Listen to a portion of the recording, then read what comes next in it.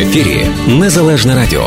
Слухайте нас щоранку на хвилі 750 AM в штаті Ілліной, онлайн на нашій сторінці в Facebook та на сайті uaradio.com.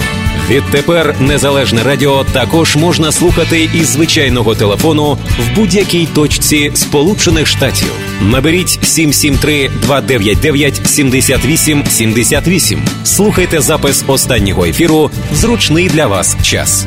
Українське Незалежне Радіо. Бо я... 7:17, і ви дійсно слухаєте Незалежне Радіо. Зараз з нами на зв'язку з Києва Наталія Джуран. Наталко, вітаємо, привіт. Привіт, вітаю і вас, і вітаю всіх наших слухачів. Як вчора, власне, проходило свято, дуже багато такої, і важливої, і цікавої інформації, відбувалося багато різних заходів, і багато різних таких несподіванок, я би сказала. Отож, тобі слово, Наталю. День був неймовірно світлий, насичений. Ми з колегами так підсумували, що він виявився так безперечно одним з найнасиченіших або таки найнасиченішим в році, адже окрім того, що святкування так розтягнулося на кілька днів, але всі вони були свого роду вагомі, події були масштабні, важливі, і правда, день дійсно був, ці дні були дійсно насичені, і правда, знаєте, якось від себе скажу, своїх відчуттів, так все поволі стає, таке відчуття, все стає на свої місця. День світлий і в прямому, і в переносному значенні цього слова. Знаєте, як оті пазлики. Картинку, як не крути, рано чи пізно, варіант тільки один. Її скласти в правильному варіанті.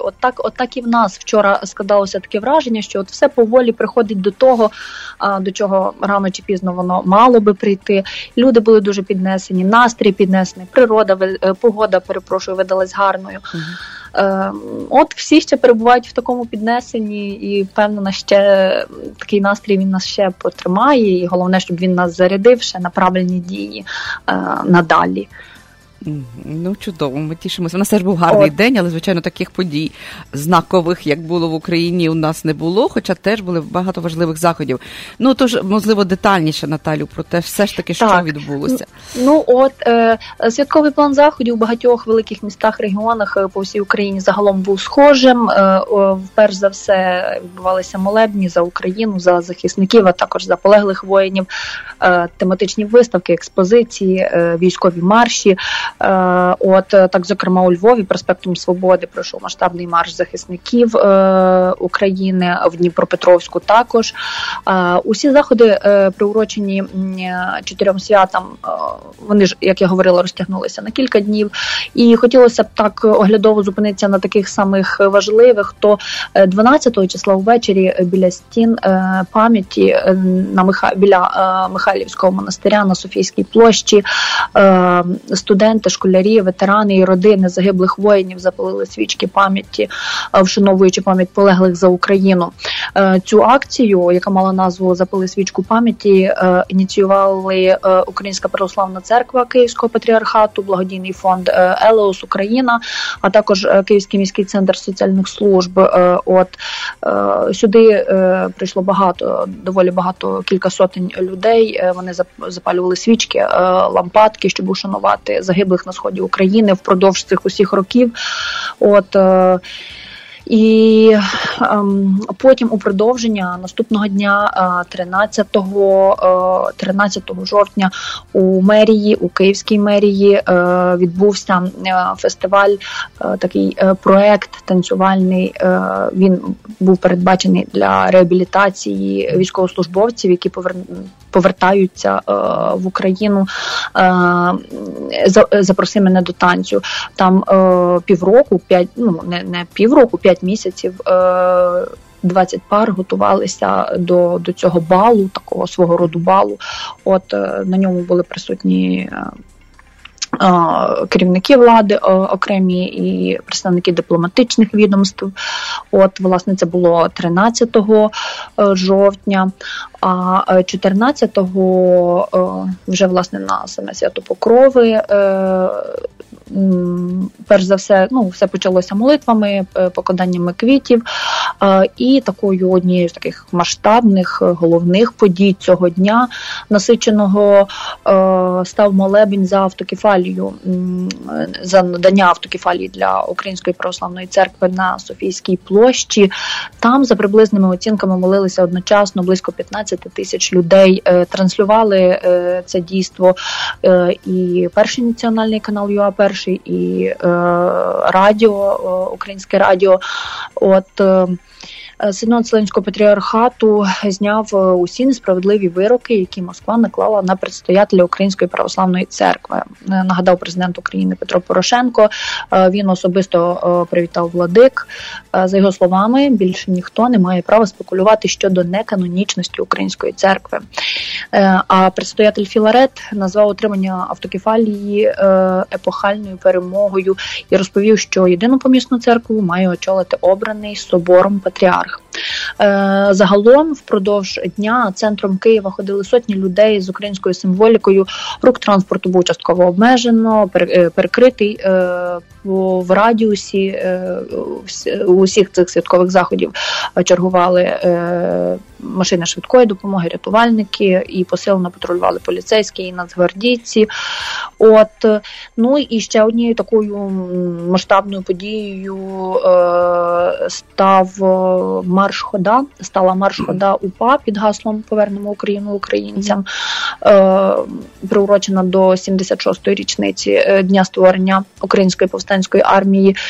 Учасники пройшлися центром Києва. Маршрут їхній починався від вулиці Володимирської, бульвару Тараса Шевченка, і завершився на Європейській площі. Саме там відбувся концерт гурту «Комунизм». І, Наталія, я знаю, що ти для нас підготувала таке спеціальне інтерв'ю, правда? Тримаю на саме завершення. Ще один неймовірно цікавий, захоплююче дійство. Це був другий фестиваль «Історія UA». Минулого року він відбувався вперше, організований Інститутом національної пам'яті. І цього року другий фестиваль. Скажу тільки одне, що головна мета цього фестивалю – зробити історію популярною, цікавою для всіх вікових категорій людей. І цього року до організації фестивалю долучився історичний факультет Національного університету Тараса Шевченка. І щоб не переказувати всю його суть, мету і важливі моменти, я надамо слово одному з ключових організаторів. Отже, голова Інституту національної пам'яті Володимир В'ятрович. Дякую. Популяризація історії – це одне з головних і ключових завдань Українського інституту національної пам'яті. І ми прекрасно розуміємо, що для того, щоб історія була популярною, для того, щоб наше минуле було популярним, воно повинно бути цікавим. Тобто ми повинні вміти його подавати цікаво, і, власне, для того, аби апробувати якісь новітні методи донесення інформації про наше минуле, ми започаткували фестиваль, який називається «Історія UA», на якому якраз і демонструємо, як цікаво, як ми кажемо, без брому і нафталіну можна розповідати українську історію. Фестиваль було започатковано минулого року, і за цей час він вже відбувся в Києві. Цього року ми зробили його також у Запоріжжі. Наше завдання – зробити фестиваль пізнавальним і розважальним водночас, тобто наповнити його цікавою інформацією, яка стосується історії України, в першу чергу військової історії, так як ми говоримо про День захисника України, але разом з тим подати її цікаво в якомусь новітньому форматі, які, сподіваємося, будуть однаково цікаві для дуже різної аудиторії. Власне, іншою цільовою аудиторією, з якою ми намагаємося працювати, крім дорослої, безперечно, є діти, школярі. І в цьому контексті ми активно співпрацюємо з Міністерством освіти для того, аби запроваджувати якісь нові методи донесення інформації. Одним з таких нових методів, як відеоуроки. Наразі це 2 відеоуроки. Один з них «Українська революція 1917-21 років, як творилася українська держава». І другий урок «За що боролася українська повстанська армія». Це 15-хвилинні уроки, які створені разом з компанією «Диваки Продакшн», які дозволить використовувати вчителям, власне, їх в рамках навчального процесу. Там і певна лекційна частина, певна комп'ютерна графіка. Ще одним цікавим способом донесення інформації про українське минуле стали настільні ігри, які ми минулого року ми презентували першу нашу гру, яка називалася «Українська революція 1917-21 років. 100 років боротьби». Цього року ми підготували ще одну гру «УПА. Відповідь нескореного народу». Гра ще навіть не з'явилася фізично, але вже викликала очікуване збурення в російської пропаганди, і ми переконані, що так само з великим зацікавленням її сприймуть і в Україні. Діти, підлітки, які зможуть з цією грою водночас і цікаво провести час, і дізнатися багато нового, цікавого, того, що стосується історії Української повстанської армії. Відзначення Дня захисника України призначено саме на 14 жовтня. Не випадково це пов'язує цей день з українською військовою історією, починаючи з часів Русі, через козацтво, як День Святої Покрови, через військово-українську революцію 17-21 років, і, звичайно, що це день створення Української повстанської армії. Але разом з тим ми не забуваємо, що в День захисника України ми говоримо не тільки про минуле, ми говоримо не тільки про тих, що раніше боролися за незалежність України, ми пам'ятаємо і про тих, хто відстоюють незалежність і свободу України тепер. Відповідно, низка заходів присвячена і теперішній російсько-українській війні. Один з цих заходів – це, власне, презентація цієї книжки «Усна історія російсько-української війни». Це вже четвертий том, який ми видаємо з нашими запорізькими колегами. Цей том особливо, напевно, цікавий, зважаючи на те, що тут містяться спогади добровольців, саме тих людей, завдяки яким вдалося врятувати Україну тоді, в 2014 році, саме тих людей, завдяки яким сталося можливим відродження української армії, яка захищає зараз українську державу. День захисника України відносно нове свято, нове державне свято, відповідно, традиції його відзначення щойно формується, і нам важливо, аби невід'ємним елементом цієї традиції, власне, стали такі заходи пізнавально-розважального заходу. Ми справді вважаємо, що цей день, коли треба святкувати, але разом з тим, щоб ці свята були наповнені якимось змістом, цікавим змістом, який робить нас мудрішими, який робить нас сильнішими.